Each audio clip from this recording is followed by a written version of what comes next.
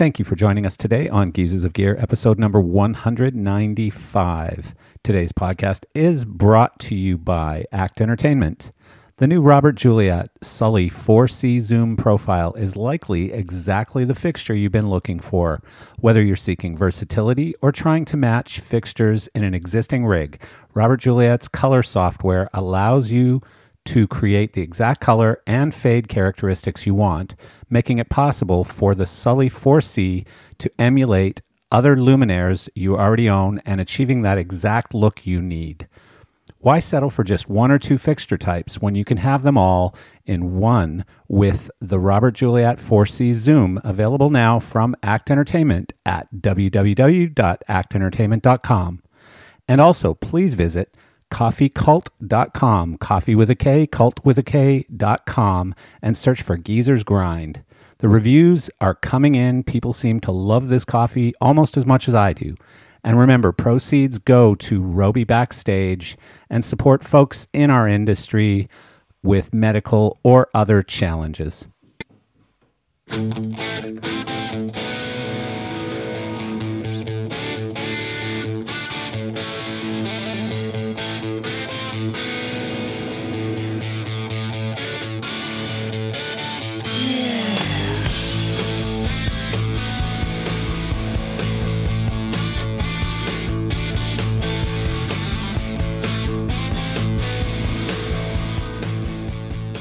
Well, hey, and hello, and thanks for joining me again today.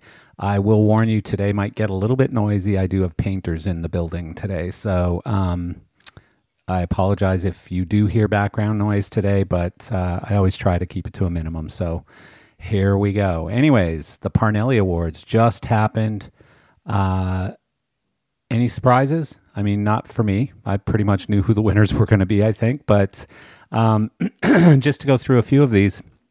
The Visionary Award, my old friend, Kenny Whitwright, who I haven't seen in years, who's enjoying, I think, his retirement. Lighting Company of the Year, Bandit Lights, the new Nook Schoenfeld Lighting Designer of the Year Award, Alec Takahashi.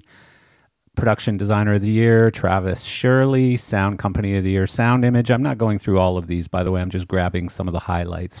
Front of House Mixer of the Year, John Lemon.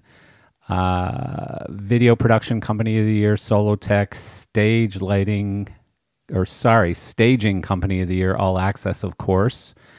Rigging Company of the Year, ARS Atlanta Rigging Systems. Set Constructions, who else? I'll give you a couple guesses. Come on, I'll wait. Oh, of course, we know it's Tate. The Patrick Stansfield Production Manager of the Year, Nicole Massey. Patrick Stansfield Tour Manager of the Year, Mark Oglesby. Trucking Company, Upstaging, yes.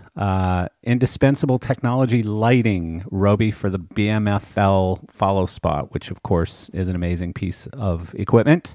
We sell tons of them on GearSource. Indispensable Technology Audio, Allen and Heath for the Avantis console version 1.2. Indispensable Technology Video, Rowe, of course. Vanish V8T LED panels. And Staging and Effects, Tyler Truss for the GT Truss. Awesome. And congratulations to everyone. Speaking of the Parnellis, I've been speaking with a couple friends about this, mostly people who had to go out there either to accept or to present or to be a part of the Parnellis, but had absolutely nothing to do with NAMM. And I was in disagreement with this from the beginning. I know there was probably politics or something that led to the Parnellis moving from LDI to NAMM. I wish they'd move back to LDI. It doesn't make a whole lot of sense to me.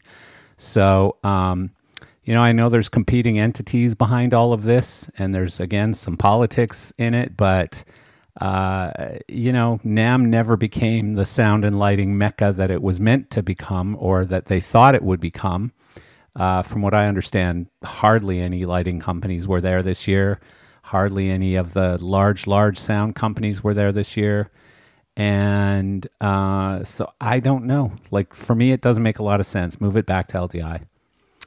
And speaking of audio, Audio gear seems to be really ramping up right now, and I don't know if it's because of summer touring season or what it is, but we've seen some large line array deals on Gear Source in the past couple of weeks.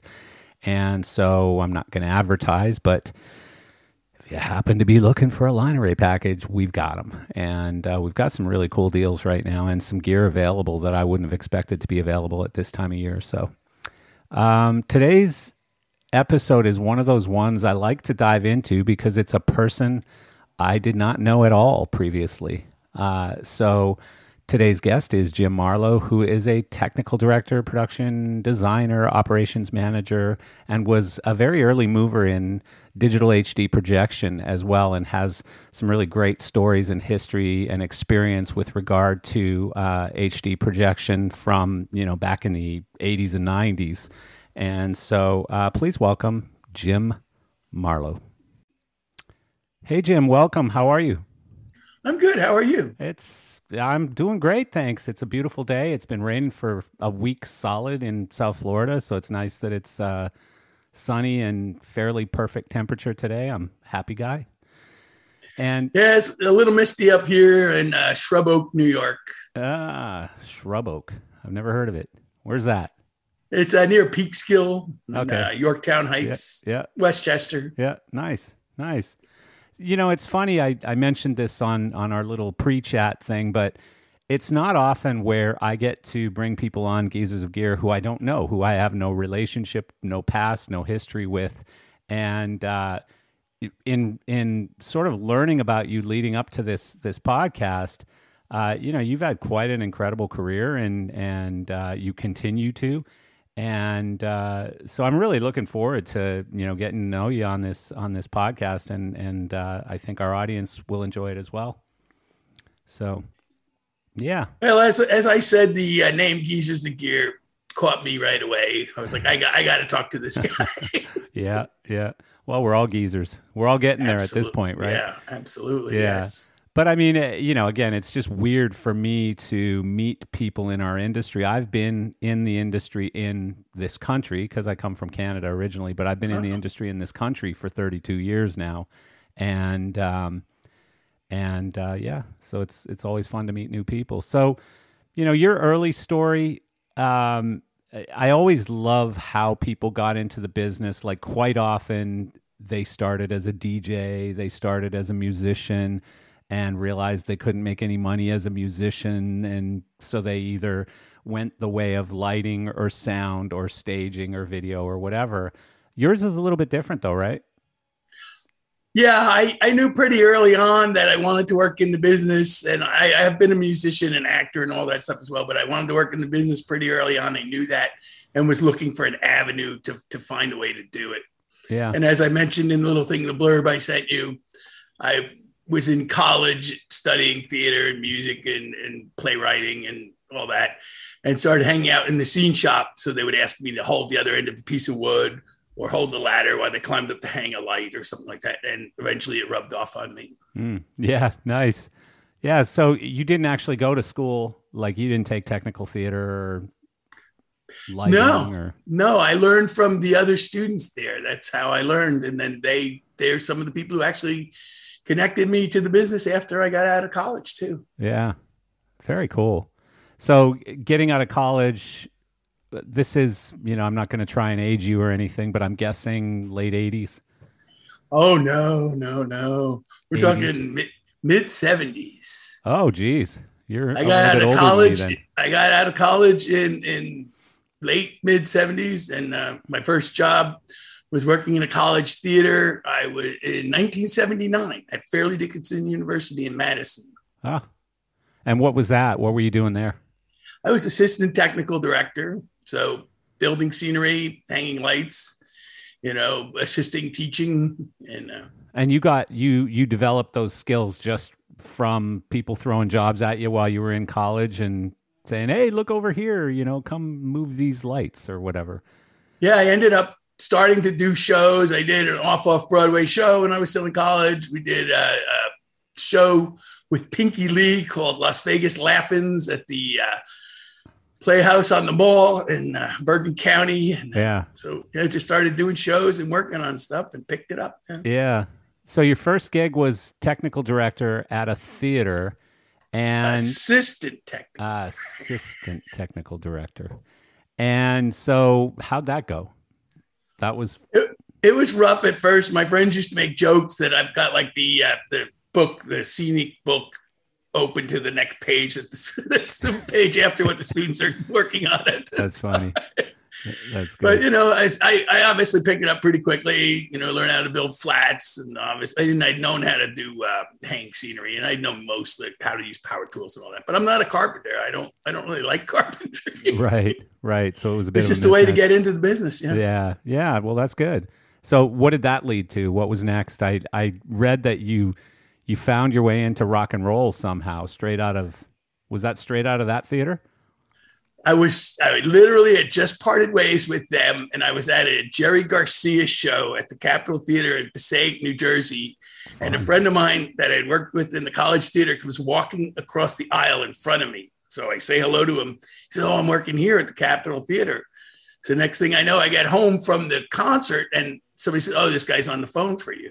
Huh. So I answered the phone. "What are you doing Saturday?" "I have a show down in Asbury Park." And I was like, "I'll do it." Interesting. And that led to almost all of my career opportunities for most of the rest of my life, basically. Yeah. That's another story in itself. Yeah. But you mentioned somewhere in one of the papers that I read that you got on the house crew with John Scher. Yeah, that was the day. Oh, that's the one. The guy asked me to come work for them on that Saturday. Huh. Like this was like the concert was on a Wednesday, and I get the call when I got home. What a cool connection! Wrote my name down, yeah. And that, like I said, from the people I met and the things I did in those 2 years of working in rock and roll led to almost all of my career opportunities for the next 20 years. That's amazing. And then those led, those connections from 20 years led for the rest. Yeah. So, when you were working with John or for John or on that house crew, that's, I think, when you got introduced to video, right? Yeah, that was, I was starting to do the rock videos because that was literally when MTV took off. Okay. And when I was still working at the college, I had done a rock video with the guys that were down the hall. It's funny because where my office was also the underground theater and a classroom, and right down the hall in the same building was the television department. Okay. And the guys, Jim and Gino, said, "Hey, you should learn video." And I was like, "That'd be cool." So we ended up making a rock video of my band for this thing called Mad TV, which was for Jersey City State College, now Jersey City University. And it was on local cable access, and it made me want to do more with rock video. And then when the opportunity came up to work with the John Scher group, I was already interested in that. I think they were called Monarch Entertainment at the time. And I was already interested in doing the rock and roll video stuff. So literally started doing MTV video as it was just beginning. And when you say doing video, what were you doing? Well, they would do major shoots for things. We did the Billy Idol Rebel Yell MTV video was shot. But what was your role? Me, I was helper, and I ran cable. I said, well, the first thing you do is you bring in all the band gear and you set it all up, and then you bring in all the video gear and they set it up. You don't set up video gear, but then you're doing the lighting focus, and you're covering up things with black cloth so that it can't be seen on camera, and you're just working basically. But it gave me the bug, and that was I decided intense education as well. When you're on site, when those videos are happening and stuff, you're learning the terminology, you're learning the people, you're learning the equipment. That's high value stuff, obviously. And then you see it on TV, and you realize that you were part of something that's like high end, top notch. So you were there on the Rebel Yell video? Yeah, I worked on Rebel Yell. Yeah, I've seen that video 1,000 times probably. It was in the movie Big. They actually, the kids are in the little flop house that he's staying at when he becomes an adult, and they're watching it on TV. Yeah. So I was laughing. So yeah, it's very common, very well known video. Obviously. Yeah. No, I mean, I remember when it came out. I've seen it 1,000 times since then. It's Yeah, it's obviously part of my ute, as they Ute. say. Yeah. Part of my ute. Yeah. I heard that song about 400 times in 2 days. Oh, They my played it goodness. over and over and over again. Well, imagine being him. He's like in his whatever 70s now or something, and he's still got to sing it every night. So Well, God bless him, you know. yeah. I've seen recent video of him, and he still sounds and looks like a rock star. You know, good for him. He's still a badass. Yeah. So I mean that gave you, like you said, that probably gave you the bug to access more video, get into more video. So where'd that go? Like, Well, I was still working doing scenic when opportunities presented itself, and I was working as a freelancer for a company called the Theater Machine. okay, A woman named Pat Moser, and we were on a job in the city. It was called the Care Bears and Strawberry Shortcakes, and it was an industrial, but it was like a Broadway play, but it was only a half hour long, and it had all the scenery was like full size scenery. So we built it all and installed it there. And the people who did the AV for the event was Staging Techniques. okay. And as I mentioned, a little piece of writing that I wrote, it says, we saw them there and they were wearing their satin jackets. Ooh. They just looked really cool. And we were like, and me and the other guy I was working with, we want to be in on that. How do we get in on that? So then a friend of mine that I was working with at the Capitol Theater and for John Scher called me up, and he had 2 days of work as a freelance scenic carpenter at Staging Techniques. And was I interested? I said, yes. So I went and worked, and then it became 2 more days. So it was 4 days. At the end of the 4 days, the guy who was in charge there said, you can either have your check mailed or you can come and pick it up. And I just said, well, probably come and pick it up might be a good idea. It might be a good way to get in on this, And I had made friends with Leon Ching, who was a good friend, and we'd hit it off. And so when I got there to pick up my check, the door opens. It's Leon. He says, Fred has work. He says, ask him about it. So I meet Fred. We go up in the elevator to the office to pick up the check. And on the way back down, I say, Leon says you have work next week. He says, yeah. So we go back over to where the scenic shop was, and he hands me a key to the building. And he says, if you're in first, make coffee. and I was there for 11 years. And wow. eventually took over their video department. And that's how. Oh my goodness. That's how I finally got into the field I wanted to be in. Yeah. Well, I mean, there's a common sort of theme or thread on a lot of the podcasts that I record, especially with old school folks like me, like you, where, and it's a certain type of effort and an attitude and a say yes attitude about everything. Like, do you know how to do this? Oh yeah, I know how to do that. And then you go and read the manual to try and figure out how to do it. Right. But it seems like you have that same thing. Like you didn't bang on doors and chase opportunities. They came to you just because you were putting in such, good work elsewhere, and people noticed that and went, hey, let's grab that guy, before somebody else does. Yeah, well, as a staffer, I have always told the people that I work for, the freelancers, I've always told them, you only have one job, and that's to pick up the phone and say yes. Yeah. Obviously, as you were saying, you have to learn it. You have to back it up. It's not enough to show up, although that helps. If you show up on time, in the old days, that was everything.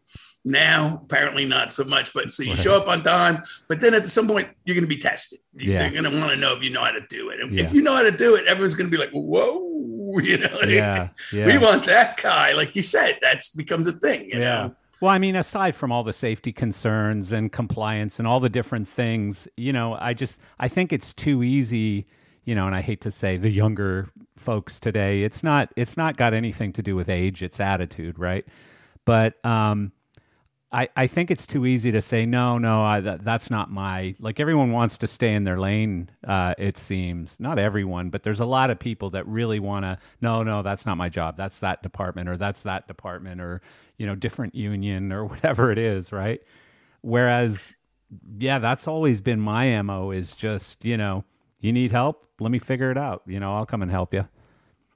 So I've been very fortunate. I worked with as a management person, I worked with a lot of younger people who are excellent, who were mentees of mine that I helped train. And the one difference I noticed, it's a lot easier to get work than it was in those days. In those days, you literally had to beat the path to find anything. Yeah. Now there's so much work out there, and if you're halfway interested in it, you're going to find someone who's willing to hire you. Yeah. And then, of course, the other side of it is they all want a lot of money. Now, I don't blame them, but it's like when I think of what I was working for back then, and it was, even though obviously money was different then, it still wasn't a lot of money back then. People acted like they were doing you a favor to let you work in the business. Yeah. Yeah. No, that's very different. Like, right now, it's a really bizarre world on how much money people want today. Oh, yeah. And in some cases, they're worth it. Certainly in some cases, they're worth that money. But in other cases, those people, a year from now, or I don't know what's going to happen with the economy. But at some point, those people might not get the call because people have a long memory in this business, And, weren't you that guy who tripled your rate, on that next show to me? And okay. You held my feet to the fire. Yeah, you screwed me on that job because you got $50 a day more from the other guy or whatever. No, I mean, I've heard so many different stories, both on this podcast and just friends of mine and stuff. And, I guess if the artists are making more money and the lighting vendor and the video vendor and the sound vendor are making more money, then absolutely the people should be making more money too. But my concern is always who's paying for this. And, today it's the person buying the ticket is paying for most of it, right? I don't think that's going to last forever. Like, I just don't think we can fill stadiums and arenas and buildings like we are today for in the long term. I just don't see it. I don't know. I could be wrong. Well, that's the reason I went into corporate, because of course I know who's paying that. Yeah. It's a little more predictable. And I don't feel bad. I had one time I was working staffing and someone said, ask you guys to take a cut and pay for this job so we can land this job. And they wanted me to cut everyone by $5 an hour.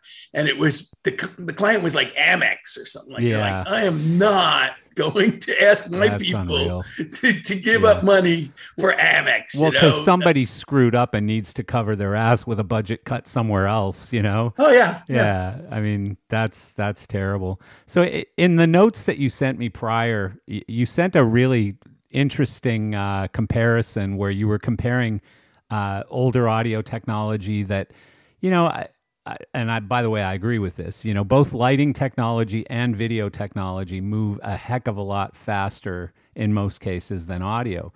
Audio, I can think of 2 or 3 major shifts in audio, obviously going from stacked speaker arrays to line arrays, from analog controls and consoles and everything else to digital. But beyond that, like, a speaker is a speaker, a microphone is a microphone. They don't change that much. But you used a specific story or just anecdote or whatever you want to call it around a microphone. Share that with me. Yeah, absolutely. I was doing a presentation at the School of Audio Engineering, and I was trying to tell the people there, what AV was all about. And so while researching that, I found out that the SM57 and the SM58 are greatest microphones in the world. Yeah. Not necessarily the fanciest, not necessarily the best, but definitely the greatest. They've done the most shows. They've worked the hardest. They're practically indestructible. Yeah. That the roots of those microphones were from 1937, and then they were, upgraded to the Unidyne 3, which was in the 50s, I believe, if I remember correctly, and that since then they haven't changed at all. Yeah.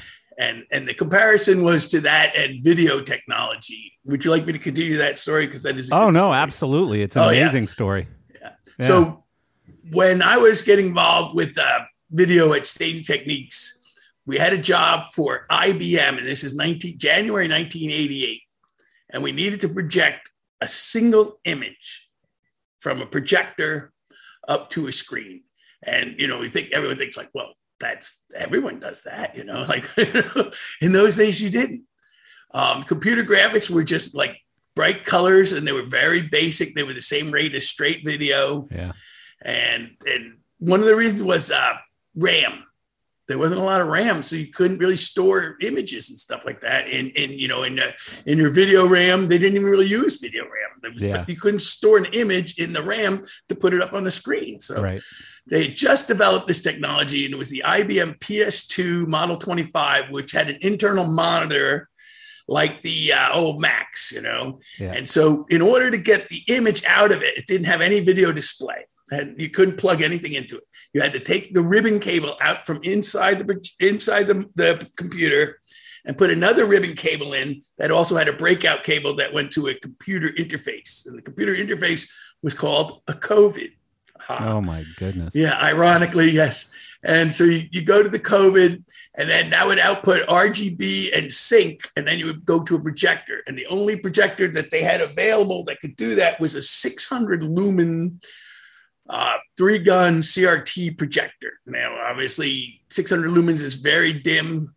Yeah. Most commercial desktop, projectors nowadays are at least 3,000 or 4,000 lumens. Right. Yeah. And the CRT projector had 3 different colors that had to be aligned in a grid to make the image. It took hours to just even get the image on the screen. I remember I used to have one under a coffee table in my house. Like, it was a coffee table with a built-in RGB projector underneath it that aimed at a screen on the wall, and the picture was crap and it wasn't very bright, and I couldn't wait to get rid of it. Literally in those days they had to turn off the lights. Yeah. Just to show any kind of image. Yeah. So we ended up projecting this at an IBM meeting, and at the time a color image coming out of a computer was unheard of. So even the executives at IBM had never seen it. Jeez. This was all, laboratory stuff they were just developing. So the guy who was the presenter is at this meeting of IBM executives in Atlanta, January 1988, and he points to the little monitor on the actual computer, and he says, and a color image of a photo can appear on this screen. And he points to the little screen, and the image pops up of a woman wearing a hat. Yeah. You may have even seen this picture. It's a famous still image, digital still image. And the entire audience goes like, like that. And he goes, and that image there can appear on this screen here. And he points to the projection screen, and the image pops up on the screen. And the audience stands up instantaneously and starts a standing ovation. Because they had never seen anything. Like, oh my God. Like, they had never seen anything like that before.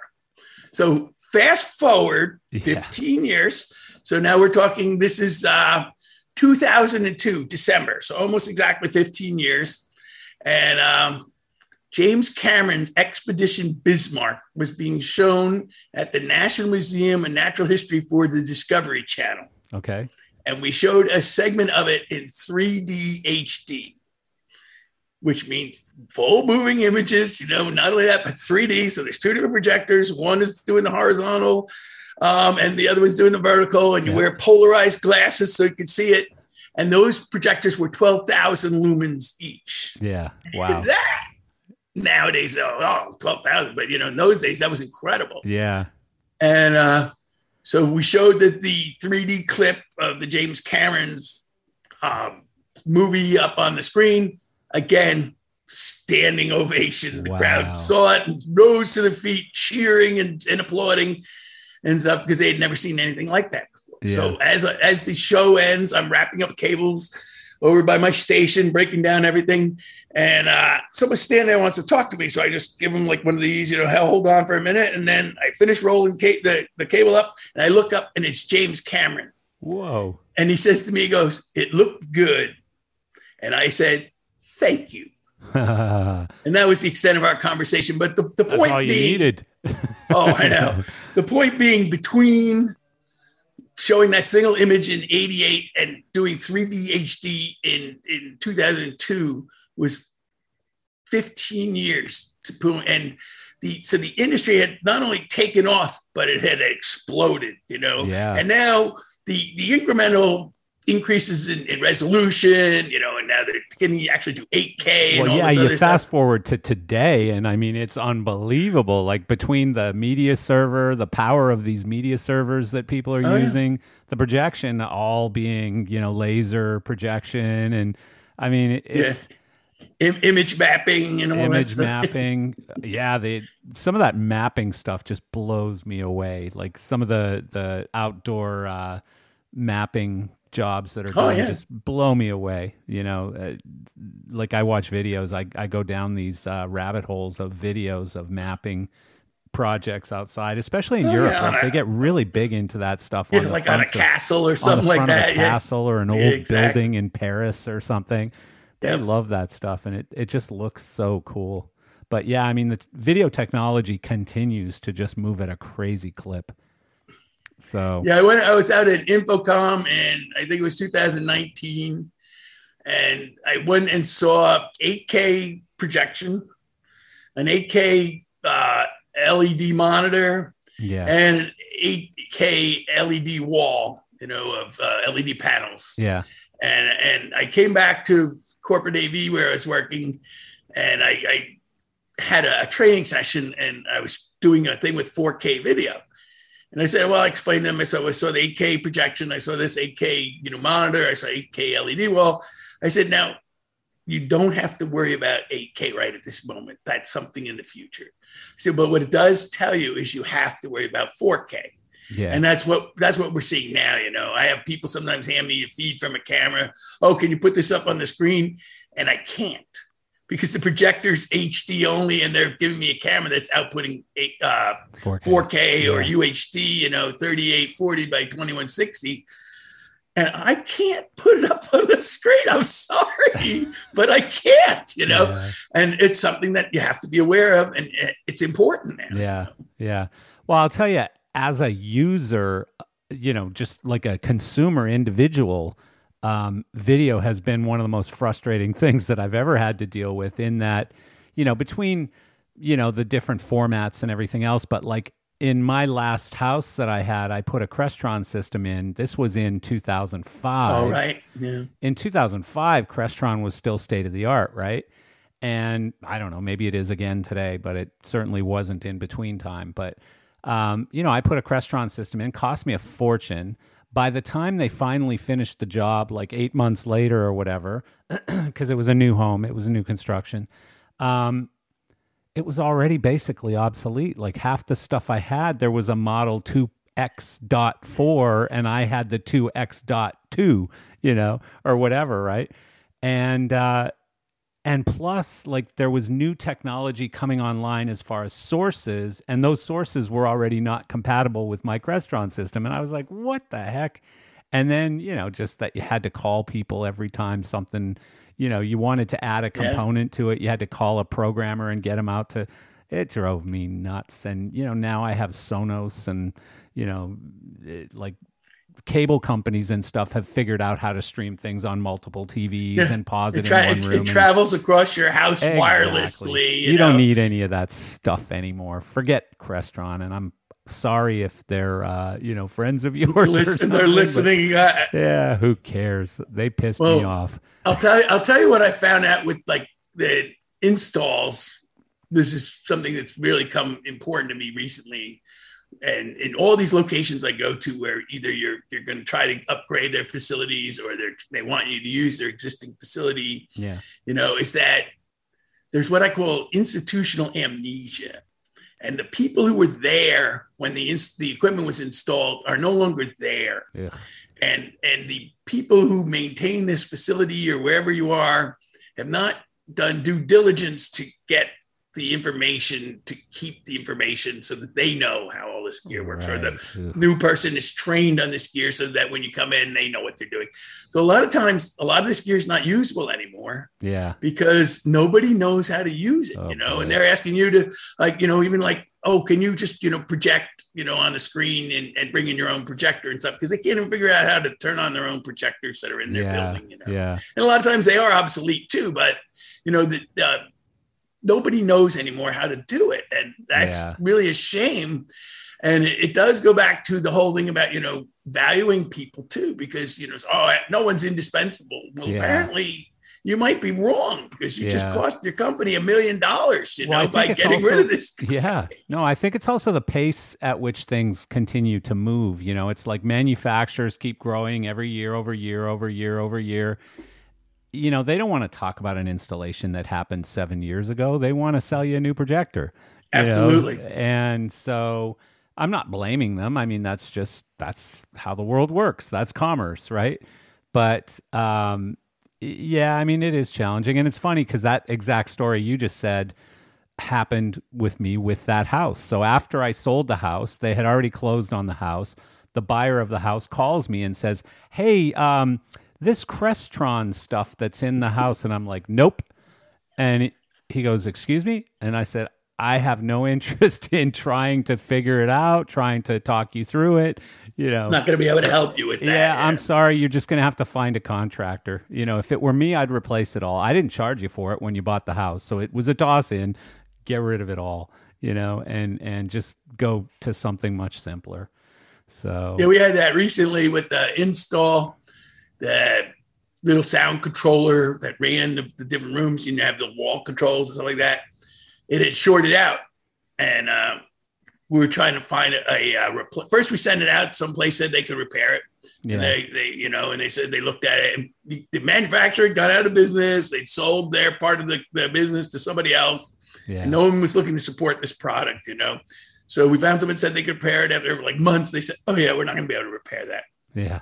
And we finally found a used one and installed it, and it worked, and everyone was happy, but I can't say how long that's going to last, Yeah.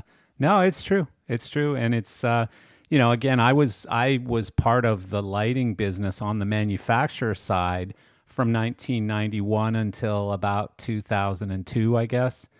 And that during that time, that was sort of the heyday of automated lighting, going from just Verilight to being, Verilight plus Martin and High End and all of these other companies.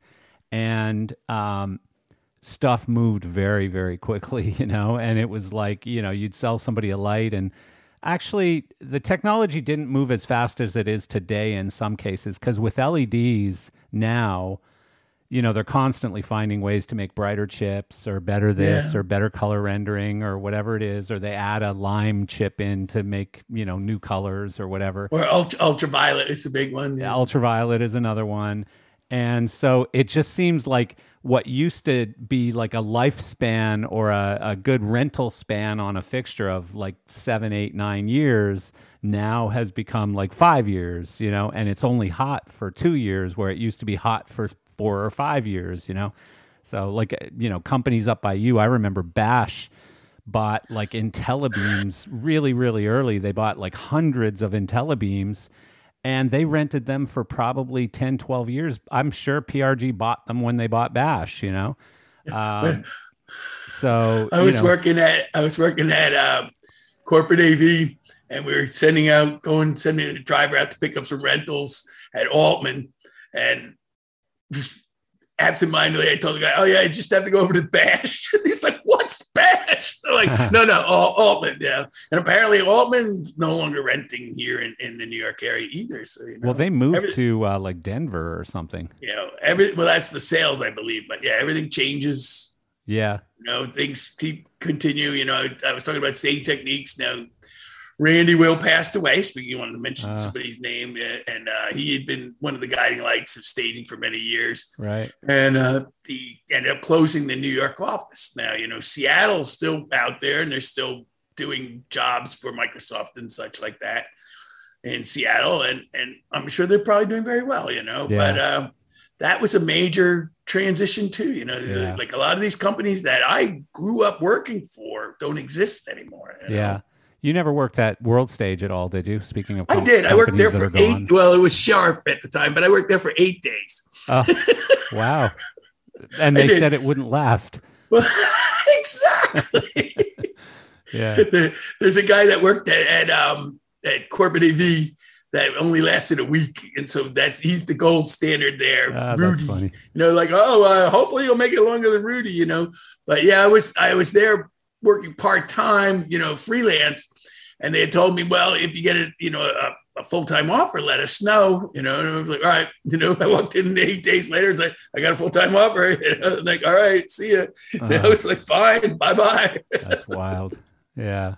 Yeah. That's, I was talking to somebody about World Stage yesterday, and, it's a terrible story. I mean, oh my God, so many of those stories are terrible. It's one of my pet peeves about our industry being so propped up by private equity right now, and debt, debt being a big one. Yeah. But, like you were just talking about video, like video is a tough one because you buy a video projector, 5 years later, you sell it for, call it $20,000, but the new one to replace it is $120,000. And then you repeat that same process over and over again, and you hope you're making enough money on the rentals to make that worthwhile. But, as far as an asset, just a buy and sell asset, it doesn't look real good on the books because the value has dropped so heavily by the time you sell it. Well, that's why a lot of the people I know rely on companies like Rentex and Nationwide for LED walls or video projectors, because they're always going to have the top notch, latest, greatest. And if you try to pursue that and you try to keep up with that, you're gonna go into debt, as you said. It's a painful process. And as we learned from the pandemic, anybody who was left hanging out with debt in 2020, well, they got screwed. Them. They got screwed, of course, because there was no money coming in for at least a year, and you're hoping, I have this new great LED wall that's going to make me a fortune, and everybody's going it because it's the brand new chip, and it's 0.7 pitch, dot pitch and everything. And it's like, no, you just bought the most expensive boat anchor in the world, because by the time it came back out from the other end, there was something new out. Well, I won't mention any names, but I spoke with one company in particular that took delivery on a huge amount of stuff. It was, $5-6 million for a small privately funded company to take debt on to buy $6 million worth of gear. Was really difficult, but he did it because it made sense for their future, and 2020 was projected to be a record year for them, and so he took on this really difficult debt, got the product. So by the beginning or middle of 21, a new model came out of that product, and so now not only were his road cases never opened or used, because the product was still brand new, but now there was a newer version. So what he bought, call it $10,000, was now worth $5,000. He hadn't even started paying for it yet. It was just like such a terrible story, just a sad, sad story. So, that's why there's so much private equity in our industry now, is because if you want to compete with companies like Nationwide or like Four Wall or like, the behemoth companies, Solotech, PRG, if you want to compete with those companies, the biggest difference between you and them isn't necessarily the quality of your people or your ability to do the job. It's the gear, and they have, in some cases, they have access to endless supplies of capital to buy gear, and you don't. And so you either have to go out and cross rent it, which makes it more difficult for you to be competitive, or, or you got to, put your house in hock, and go buy the gear on some kind of credit or whatever. But it's a challenging business when you're competing against heavily funded private equity backed companies. But to get back to the SM57 and the SM58, that is the key. Buy the stuff that will stay the same. Buy drape. Yeah. Drape is going to stay the same, buy screens. Now, yes, they went from 4.3 to 16.9, but other than that, they haven't really changed that much. That was a big change. Yeah. But buy things that won't change and rent the rest, because otherwise you're going to have last year's model anyhow. I had that same conversation also yesterday. So somebody's setting up a company, and they're setting it up not based on buying a whole bunch of hardware on the expensive side.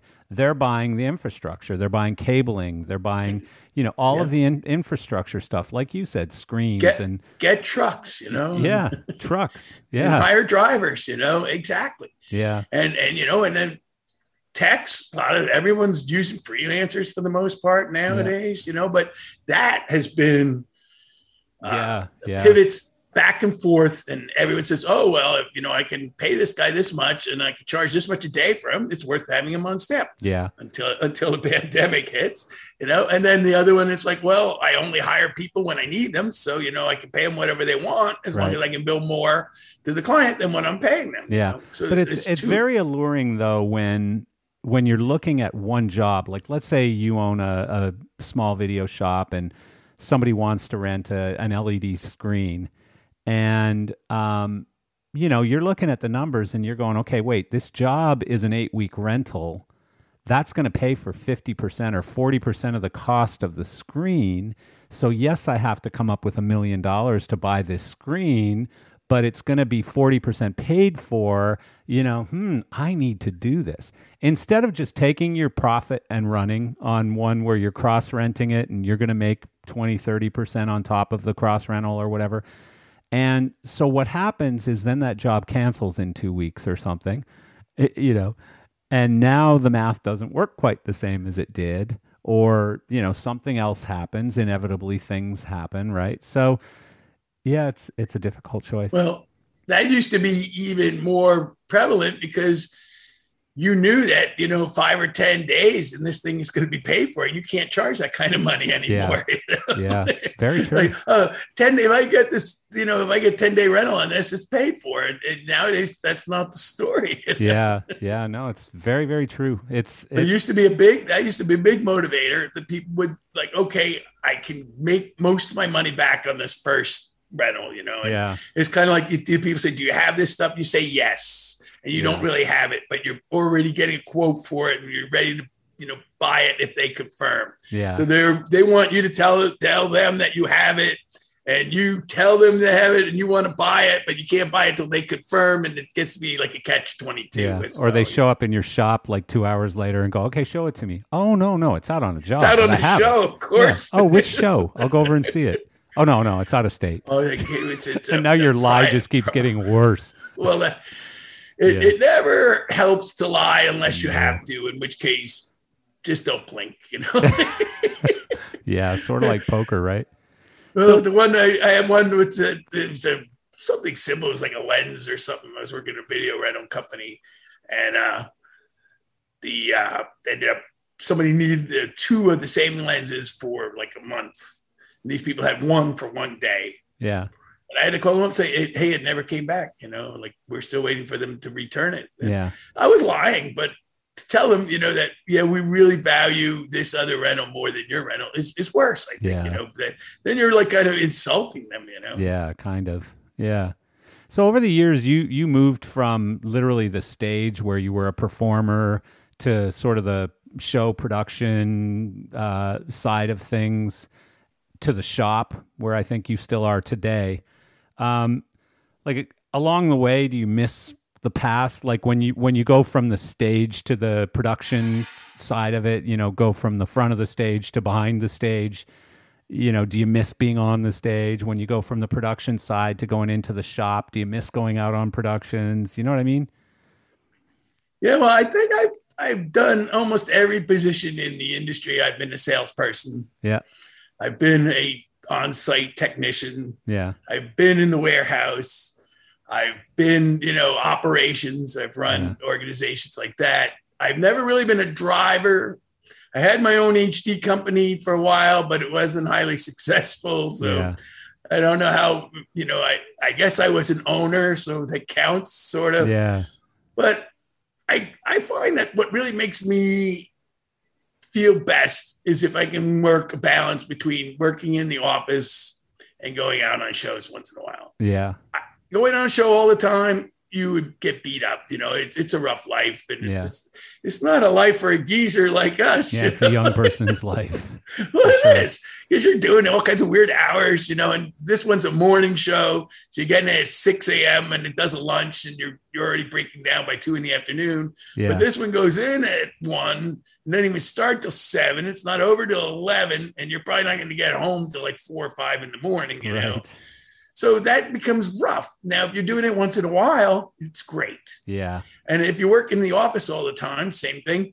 It's mundane, and it's drudgery, and it starts to wear down on you every day, go in and out and in and out, Right. And so either one is too much at some point. So doing both of them is really the best of both worlds. Right. Yeah. And we have the guys at Corporate AV, we have a band, and we actually go out and play music in public sometimes. Oh, that's cool. What kind of music? Yeah, it's Americana, rock. And the younger guys, it's cool because it's a multi-generational.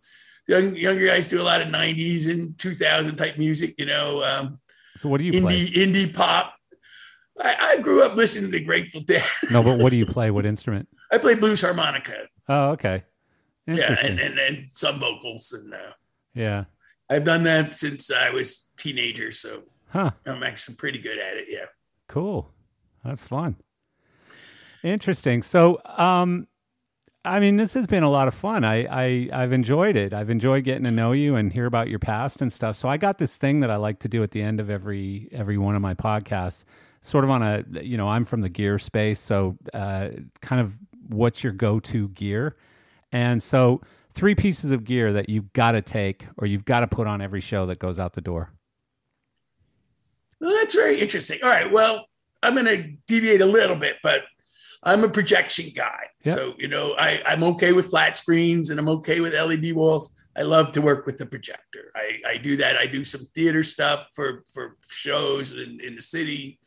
And I love to do anything with the projector on it, Yep. So if I could, I would take a projector. Well, it depends. Obviously, if you're doing a big show, you want the biggest and brightest, that you could possibly get in the warehouse or rent or whatever. Yeah. And you want to blow a hole through the screen. But the little projectors are fun for like the theater stuff and some of this other stuff, because you could carry them in your hand. You could slap them down anywhere. You could throw them up on the screen, or on a wall. Yeah. Yeah. And so I do like that as well. I like the little toy projectors. So they have one at Corporate AV called the Ike 4700, which is 4700 lumen, which is almost 5,000. So it's pretty bright. Yeah. A lot brighter than the 600 lumens that we used back when. It's incredible. Yeah. Well, look at flat screens. You just mentioned flat screens, but it blows my mind every time I go to Costco. Because again, I'm an old guy. I remember the first plasma I bought. It was a 42-inch Panasonic, and I think I paid about it was for my house, right? And I think I paid about $7,500 for it. Oh yeah. And I know they were more than that at one point, but $7,500 for a friggin' 70-pound Panasonic that wasn't that great looking to begin with. And now you go into Costco and you can get like a freaking 85-inch, LED that looks kick ass, and it's HD 4K, and it's like less than $1,000 or whatever, Yeah. I bought a 42 recently for my living room, and I paid $181. I know, it's incredible, isn't it? And it looks way better than the one that I had. I'm sure of it, and it's probably got built-in Netflix or something, I had nothing built in. So, all right. So getting back to what I would bring on a show. Nowadays, one of the keys, if at all possible, I'd like to be a projector show. Yep. Then one of the other things nowadays, you have to have converters. You have to be able to convert from HDSDI to HDMI, and you have to be able to convert from HDMI. Give me brands and models and stuff if you can. Well, the Decimator is a very popular unit. The Aja makes a high 5 and a ha 5, and those are also available in 4K and 3G and everything. But you got to have those. You can't go anywhere without some kind of Theatrics makes a nice one, and those are one way only. And so is the Aja, but the Decimators are good because they're two way. Okay, you can go from HDMI to HDSDI. You can go from HDSDI to HDMI, and they even make one that has a built-in scaler, so nice. you can adjust your levels and frame rates and stuff like that. Yeah. So that is critical nowadays. And also DAs, of course. The Extron 3G DA is a very nice distribution amplifier because you're going to go to multiple screens nowadays. Everybody's got to have it here and there and over there and over here and over there. Yeah. So the flow, signal flow becomes really the key. It's getting out of whatever unit you have, a switcher or a laptop, and then getting into the distribution amplifier, and then getting into all the different screens, whether they're HDSDI inputs or HDMI inputs. Most of the flat screens are HDMI, A lot of the projectors are HDSDI. And it's a matter of mastering that signal flow. And so you have to have lots of toys. Yeah. In your world, do you use any media servers, or is that more for rock and roll shows? It's funny you should mention it. I am actually a media server guy from way back. When I was talking about doing the 3D HD for James Cameron in 2002, those were qubit servers, and they literally had to sync together to play, because you could play both sides, that have to match up frame for frame. And so that was qubit was one that they were using for digital cinema at the time. So I learned how to do that. I actually did a version back then of Quadrophenia with a Vela server with a quad decoder, which outputted to 4 screens at the time. So, and then nowadays everything's done on Playback Pro for video playback, which is sort of like a server. It's, Mac, and it has the software in it, and you load all the clips. Everything's done with clips. I mean, obviously I'm not using video decks, and so everything's a clip at one point or another nowadays. But that's something, like I said, I've been doing for over 20 years. I wrote articles for TV Technology magazine about servers and stuff like that. So wow. Yeah, I don't even think about it anymore. I did the Grass Valley Turbo. I was using that like 10, 15 years ago. Huh. Yeah, so I've been using servers for over 20 years. Yeah, you've been doing this a while. Yeah. You're a geezer. That's why I'm a geezer. You are a geezer. I am. We have now verified that I am a geezer. You are a verified geezer. Qualified to be on your show. Yeah. Well, I very much appreciate you coming on and taking the time to do this, and I've enjoyed getting to know you. And I had a great time. This is fabulous. Yeah, and cool. I mean, reach out if I can ever help you with anything, obviously. And I appreciate that. And yeah, it's been fun. I'll obviously email you I'll point people your way too if something comes up. I appreciate it, and I will. I'll send you a link to the finished product, to the podcast. It'll go up later today, and then also we'll tag you on socials and stuff. So of course, and I will share with all of my adoring perfect as well. Wonderful. Well, thank you, Jim. You have an amazing rest of your week, and I appreciate you being on. Thank you so much.